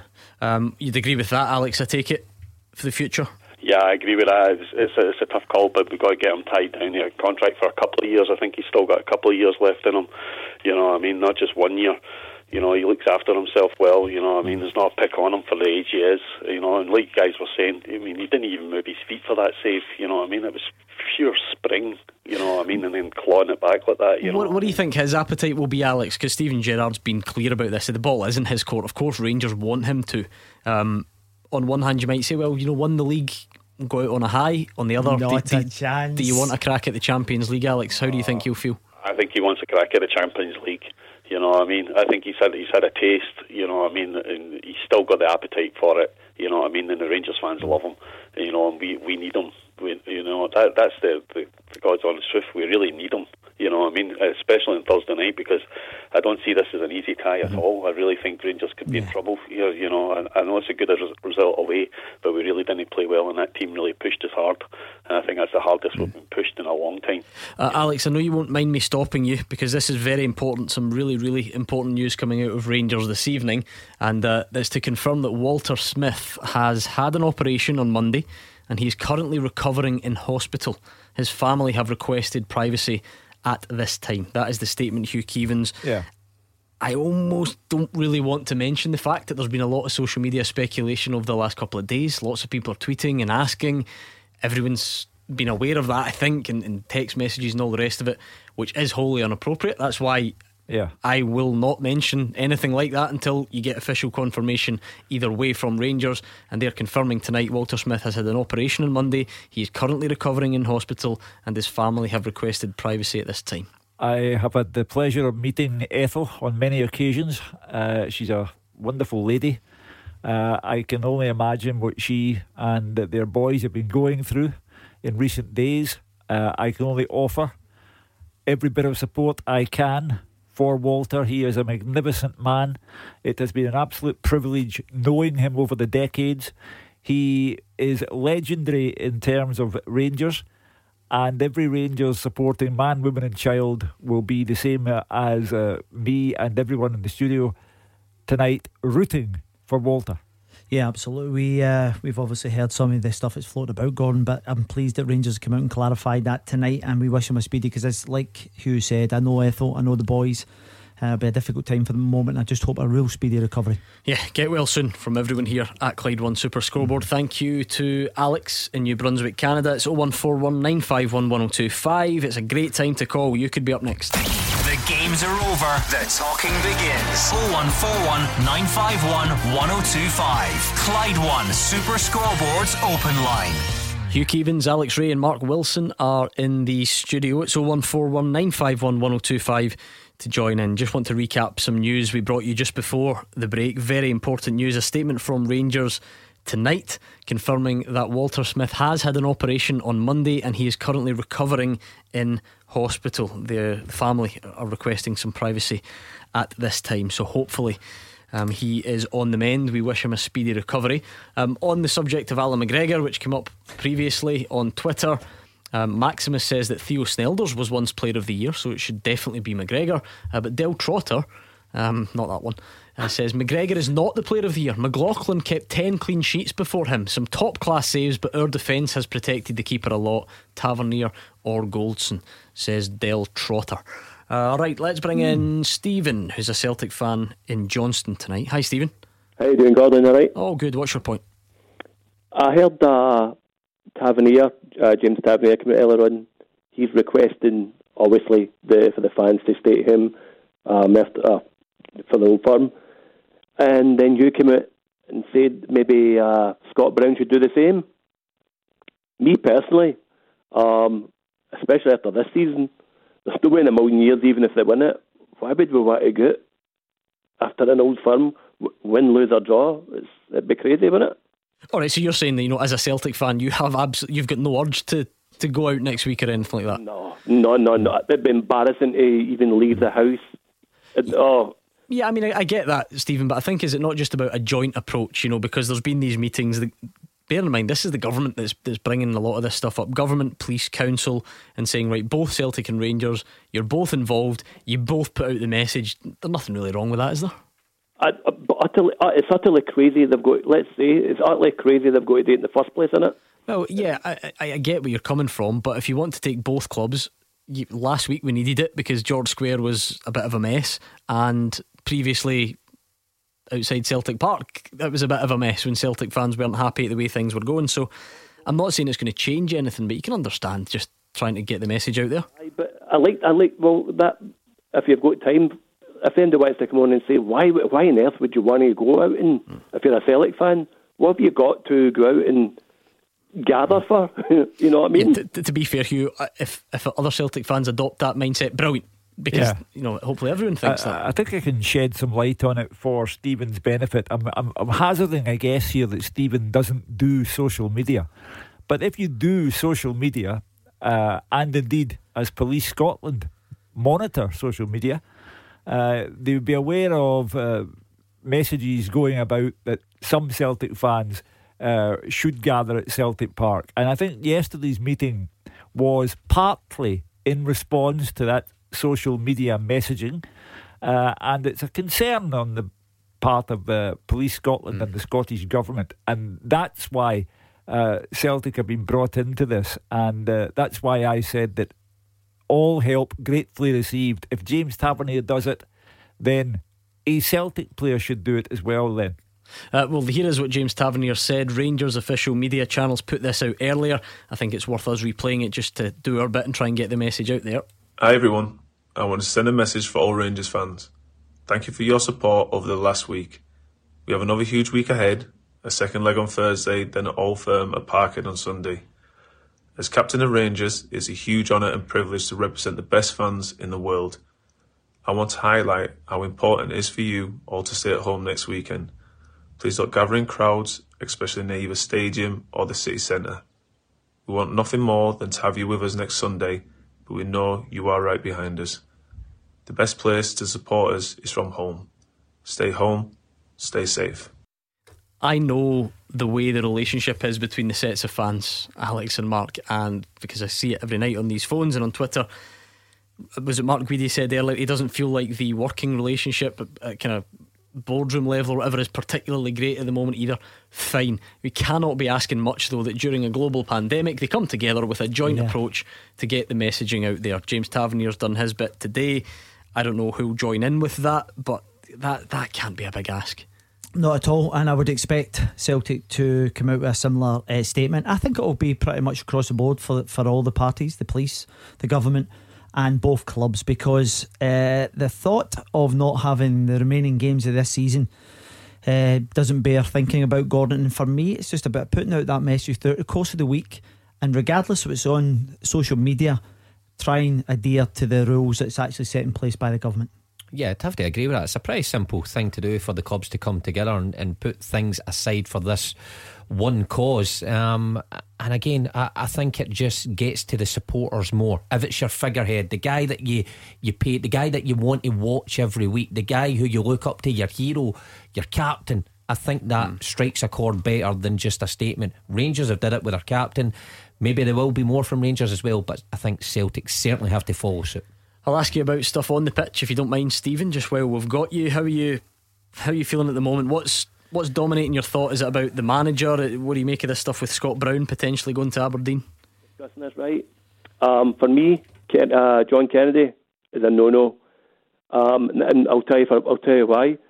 We ask each other, we talk about it. Well, right, what's happening? If he's been there since Ronnie Dyler, right? Ex-defender. Can MD clarify this? Is he the defensive coach there? No. So is he standing in the training pitch watching a bit of coaching in the is he not got a wee bit of say, a wee bit of input in the defensive side? Clearly he's no. Well, I'm sure he'll have a bit of input, but I mean, Stephen, it's worth bearing in mind this question comes up all the time. Managers, players, coaches, if they played the game, they will have played just one position. But that doesn't mean that's all they do. Expertise is. We have established that Stephen doesn't want John Kennedy. So could Stephen tell us who he does want? Hold on, we'll deal with that one bit at a time. He's telling us why he doesn't want John Kennedy, and we're back to this, Mark. Is he the defensive coach? Does he have the input? I'm amazed at the amount of people, and we've heard it in this show, that think that's the way football works. Now, they may pay their season tickets, they watch it on TV, Scottish games, English games, and every coach that sits on the bench that's a defender is not a defensive coach. Every coach who used to be a striker or a winger does not just coach strikers and wingers. It just amazes me the amount of people that think this. Matt, there is actual coaching roles that are specific to certain areas, but John Kenny doesn't come under that role. You look at the boy Russell, is it Russell who does the England? Alan Russell, who we're talking about going to Aberdeen. Absolutely. So there is guys that do that, and then you have. But they're very specialised. That's a key word, Gordon, because they're specialised in certain areas. When you're looking at John Kennedy, he will have striker movement, crossing, defending, midfield runners, supporting the back line, and so forth. So they'll have a wide-ranging set of skills. If you're going to be a top coach or a top manager, or any coach or any man, you need to know all the positions. You need to know how to coach them. Yeah, without doubt. And I think with the bigger problem for me with John Kennedy is that he has been there for a period of time. I think most Celtic fans are looking for a clean slate. Yeah. Who do you want then, Stephen? Rafa. What? But it's going to be Rafa Benitez. But it's going to be it would be costly if he was to leave. Obviously, Rafa or Roberto. Both bold names, both big suggestions. Neither feasible. Definitely not. I don't think so. Well, funnily enough, David McFarlane, what about this for a tweet? You know, it's like, is someone taking the mickey out of me here? David McFarlane says the only reason I'm allowed to phone in on is because my wife thinks that Shinjuku Shug Hugh Keevins is the coolest guy on the planet. Keep up the good work, Hugh.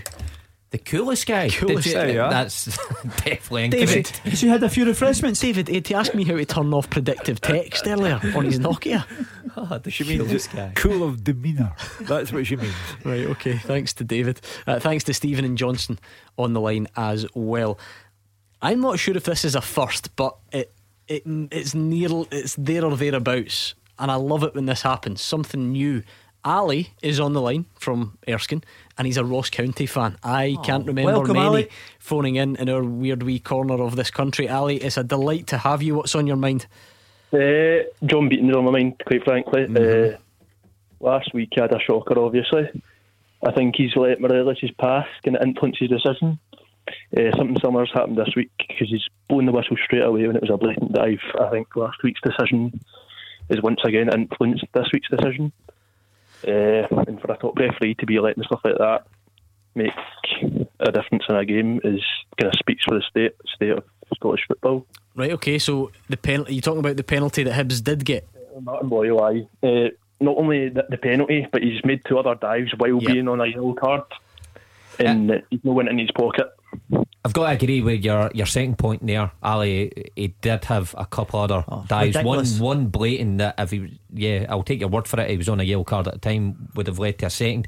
For the penalty, look, I do think there was a coming together. I do think Martin Boyle did go down extremely easy. I think he knew. The penalty. I think there could be a slight contact there, but you don't think it was a penalty, do you? I don't know. I think there's a definitely contact, Gordon, but is there enough to go down in the manner in which he goes down, Willow? I think he's a player who we looked at one in the corner flag as well, Willow, where he slight contact and throws himself to the ground.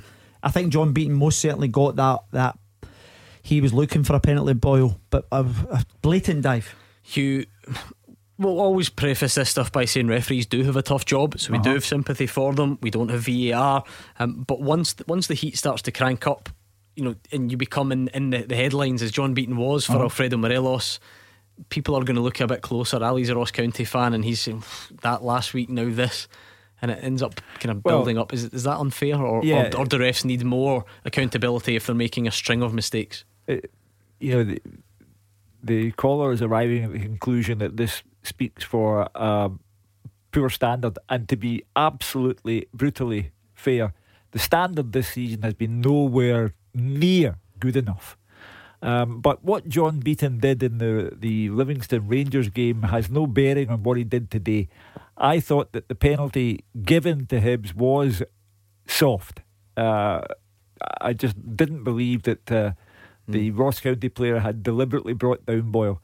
So I think it's very unfortunate for Ross County, and I think Boyle thereafter was living dangerously. But I prefer to take, while taking the point that the standard is poor, I prefer to take it game by game and not say, because he did that with Morelos, he did that today, and so on and so forth. That's not accurate. Hang on the line, Ali. Here's what John Hughes had to say. First half it was all Hibs. We were hanging on there. We never laid a glove on them first half, which was disappointing. But I says to them at half time, there's a real sort of confidence that I've just got I don't know what's in the water. We're solid in a solid shape, the foot being great. And I says at half time, being in football a long time, no matter what happens, you stick together, you stick in, even if we're under the cosh, and you always got a chance. And when the chance falls to Billy Mackay, it's back of the net. Problem after that, long before me and you, is goes on in football, you go and celebrate it, and you leave yourself vulnerable. I don't know what happens. I've seen it so many times in football that you go away, I don't know if it is you, and then you switch off. Saying that, to switch off and lose it the way we lost it, I felt Boyle played for the penalty. I felt he went into him.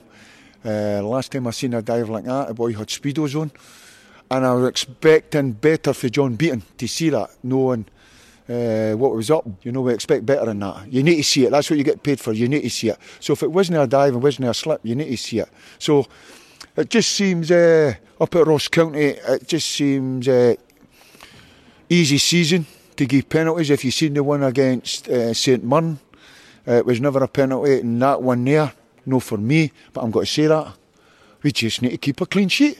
That's what, keep a clean sheet, no matter how we do it, keep a clean sheet. And so that's what we'll be working towards. Last time I saw a dive like that, the guy had speedos on, says your manager, Ali.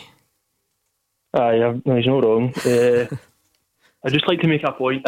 Obviously VAR would be too complicated for the Scottish game, but why not bring in 5th and 6th officials for the bylines the way they used to have it before VAR was in the bigger leagues? It'd help. That didn't work either, did it though, when we tried it? It seems like more people to blame rather than more people to get decisions, doesn't it? Yeah, you remember instances in the semi-finals and things at Hampden where we had officials behind the goal and blatant decisions. They still I remember missed. that one. We spoke about that a couple of times on the show, didn't we? It flagged up a few times, but again, it's proven not to be the solution. But today I think John Hughes hit the nail on the head. I think Boyle knew exactly what he was doing. He was goal side of Jakaviti, and he went down soft, and it's a sore one for Ali, because at that time Ross County hold on for 5 minutes. That wee spell, you never know, it could have been a different outcome. Quickly, Ali, if you don't mind, because we're a bit short on time, are you staying up? Yes, we are. There we go, like the conference. Ali, Ross County fan from Erskine. Thomas is a Celtic fan. He's coming up next. After they play, you have your say. 0141 951 1025. Clyde 1 Super Scoreboard's Open Line. Hugh Keevins, Alex Rae and Mark Wilson are here. There's still time to get your calls in, but there's something, Hugh, you talk about football and referees and league tables. There's something much more important than that I feel we need to discuss with Mark Wilson, right? Because yes, the producer has just been running around and I saw him come in and give something to Mark Wilson, and I thought, what's going on here? So first of all, he's treating the producer like a slave, getting him to do his own private stuff. And the reason for it being is that Mark had asked producer Callum to print out his bevy bingo cards for later, because Mark is playing bevy bingo nothing this evening. Do you want to defend that? Nothing gets overlooked in this show, Hugh. I Bevy try to quietly say to Callum, nicely, not as a slave, would you print these off? Do you mind printing these off? And he did. And yeah, I gave him a bingo. Yeah, a couple of pals on the old Zoom. Yeah, there's about 30 odds. And 30 odds, and my friend Chris, he organises it. Done it before in the past, and you go away. Pure wrong roll. Couple of quid in. Hugh, this guy, he's a party animal. Yeah, I can't be that. It'll be a good night. I'll send you a picture later. Are you much of a bingo goer, Hugh Keevins? No. I don't mean to generalise against all over 70s. No, no. Mrs. Keevins, she dabble. No, I don't care for it. No, but if it's a bevy bingo, then I could get you a password if you want, Hugh, to join in. That's what Kieran Lee said last week as well. Not that kind of password. He was going to send Hugh a password. Bevy bingo. I mean, well, obviously not for you, Alex. No, that would be on for me. That would be wasted. I draw the line. Never mind the bingo. That if I start, I'll finish next Tuesday. That would be wasted. I mean, there's two key parts here. You don't bevy and you don't bingo. So right, we'll keep that one well away from you. I'm looking forward to it, Gordon. Fun. Do you know what? Fair play to you. On the simple reason is I cannot think of anything worse than Zoom socialising again. I am done with Zoom socialising for the rest of my days. Gordon, you just brought a memory back to me. My granny and my mother were both alive, right? And they took me to the bingo when I was 18. I says, I'll pay it in, right? And it was something like 22 quid to get in, Mark. And they were sitting with a sherry and all that, and I'm sitting there as an 18-year-old thinking, what the what am I doing here? It's the worst night of my life. Did you win? Gordon, I could have got a full night out in the town for the 22 quid back in the day. Schoolboy. Well, enjoy your bevy. Thanks. Bingo. Aye, Right? there's money to be won. I'm sure there is. Please gamble and drink responsibly, and we'll see you on Thursday. You've got till Thursday to square yourself up. Thomas is a Celtic fan from Cumbernauld. How's it going, Thomas? How you doing, mate? All right. How you doing, panel? Hello. Good, Thomas. What it is, first and foremost, I want to wish Walter Smith all the best. Hope he gets through everything and do the best to his family. Yeah, well said, Thomas. Well said. First, I've got a couple of points. The first one was obviously, who do they think the panel think will get a Celtic job? My choice would be Eddie Howe. I'm just looking at him. He's on Sky Sports at the moment. Sounds a good bloke anyway. And the second point would be, who's going to win next week? Right, okay, some very different topics. The name Eddie Howe will not stop going away, Hugh, because he's available. Yeah. And he has done a good job. I don't think there's any doubt about that. What's the bit that puts you off, or if there is a bit that puts you off? I'm not sure that having done a good job at Bournemouth is enough on its own. He did a bad job at Burnley and he got out. Is that not a bit early for him though? Is that not what people say? That was a mistake and whatever. And then since then he's done a very good job at Bournemouth. A really, really good job at Bournemouth. Do you know, if I'm being perfectly honest, I do not know where Celtic go with this one, because I do not consider Rafa Benitez or Roberto Martinez to be feasible for a variety of reasons. And thereafter, Roy Keane, no, I just cannot see that for the life of me. And then we're into Eddie Howe and Chris Wilder, and I don't think you can sell them to all of the Celtic support. You can sell them to a percentage, but not to all of them. And I think that Celtic have a problem on their hands here. There doesn't seem to me to be a large choice available to them.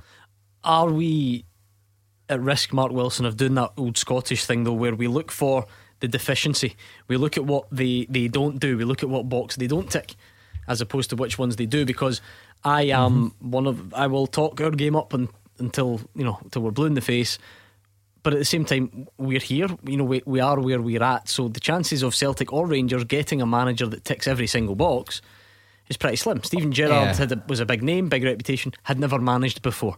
Brendan Rodgers is almost the outlier because he was close. He nearly ticked every box. Well, the managers at Celtic have been tipped with just now, and when you look at the odds, the betting odds, are all managers who have lost their job. And if you lose your job, you're going to find deficiencies in them somewhere along the line. We're chatting about Chris Wilder, Sheffield United, he didn't do this so well, but Alex points out that he had a great run at it. Eddie Howe's the same, very good at Bournemouth, but as Hugh pointed out, Burnley was his downfall. Roy Keane's odds are tumbling by the day, but again, he's not. When was the last time he managed? Maybe 10 years ago, and he had these problems dealing with players. There is no Brendan Rodgers out there just now. Brendan Rodgers was the exception that ticked every box. A glamorous name who almost won the Premier League, and some would say was sacked from the Liverpool job, maybe treated harshly, and everyone was happy. Hugh is right. The pool, or the names that are being touted just now, don't tick all those boxes, and it's so divided in opinion. The one about Eddie Howe for me, Gordon, is over a long period of time. If you just look at him over a period of time, he get several promotions. He stayed in the top flight for 5 years, and then there was a downturn in performances, which can happen after a long period of time like that. If he's given time, because I think whoever comes into Celtic, this is a rebuilding. I think in the summer, I think it's well known that several key players will leave. You then have 3 or 4 loan players going back to their parent club as well. So I'd be interested to see because the reason why we're speculating so much about this, Mark, is because we don't know how Celtic are going to play this. Are they going to go for an experienced manager? Are they going to go for the box office? Are they going to go for someone who tries to build? Are they going to go for a foreigner? Is Eddie Howe close to, is he as close as anyone to ticking those boxes then? Because I feel like on here the main criticism he gets is Bournemouth. No, that's not the same as Glasgow, and well, that isn't 14,000 fans or whatever it is. I think they only get about 10 or 11 gone. And the expectation, the danger is then what means the most to you? You might end up with a guy who has been at a big club, who does have a big name, but is nowhere near as good a coach as Eddie Howe is. The other problem you have is that Eddie Howe, I would imagine, will have his eye on the Premiership, and he'll be looking at Roy Hodgson and wondering if this is his last season at Crystal Palace, and that might be a job for him. We'll see if that's the case then. If Eddie Howe is in a good position to walk into a kind of solid English Premier League job, does he not have the credentials for Celtic? The scale of the job at Celtic now, I'm not sure. As I say, I can't give you an answer to who should be Celtic's manager, because I think some candidates are simply not feasible. Others, for me, are not attractive enough. And in the case of Roy Keane, I don't know why he's in the betting at all. A man who hasn't managed for 10 years, who is best known for confrontation at the clubs where he's managed. And I don't think Celtic need confrontation on top of all their other problems at the moment. It's a nice place to be in then, in your shoes, Hugh Keevins, where you can just knock down every other suggestion and you don't have any of your own. But tell me, does anyone... I don't disagree, but... No, I don't think that anyone... Normally, you find there's an overwhelming favourite. There isn't one in this case. And, people might be looking at the Celtic job now and thinking it's not attractive as it once was. Thomas wants to know who's going to win next weekend. Thomas, why don't you kick us off by telling us your feelings?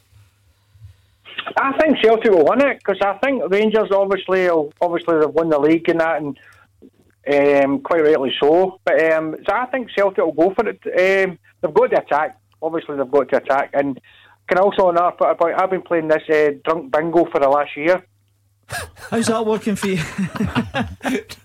Not too good. You're starting a craze. Drunk bingo. Oh, brilliant. Thanks very much, Thomas. Oh my God, what a goal. Sorry? Oh my God, never mind drunk bingo. This is out the top drawer. It was pretty special, I must admit. Burnley are 2-0 up at Everton. Was it Dwight McNeil, was it? Oh my God, what a strike this is. He kills it right in the top corner. Anyway, Barry, but he's been linked, hasn't he? Next week, the Burnley manager, Sean Dyche. Yes, Dyche, yeah. Thomas thinks next week Celtic will win, and they'll go for it. There's no such thing as a meaningless game between the sides, we get that, but it is officially a dead rubber. Does that not make any difference?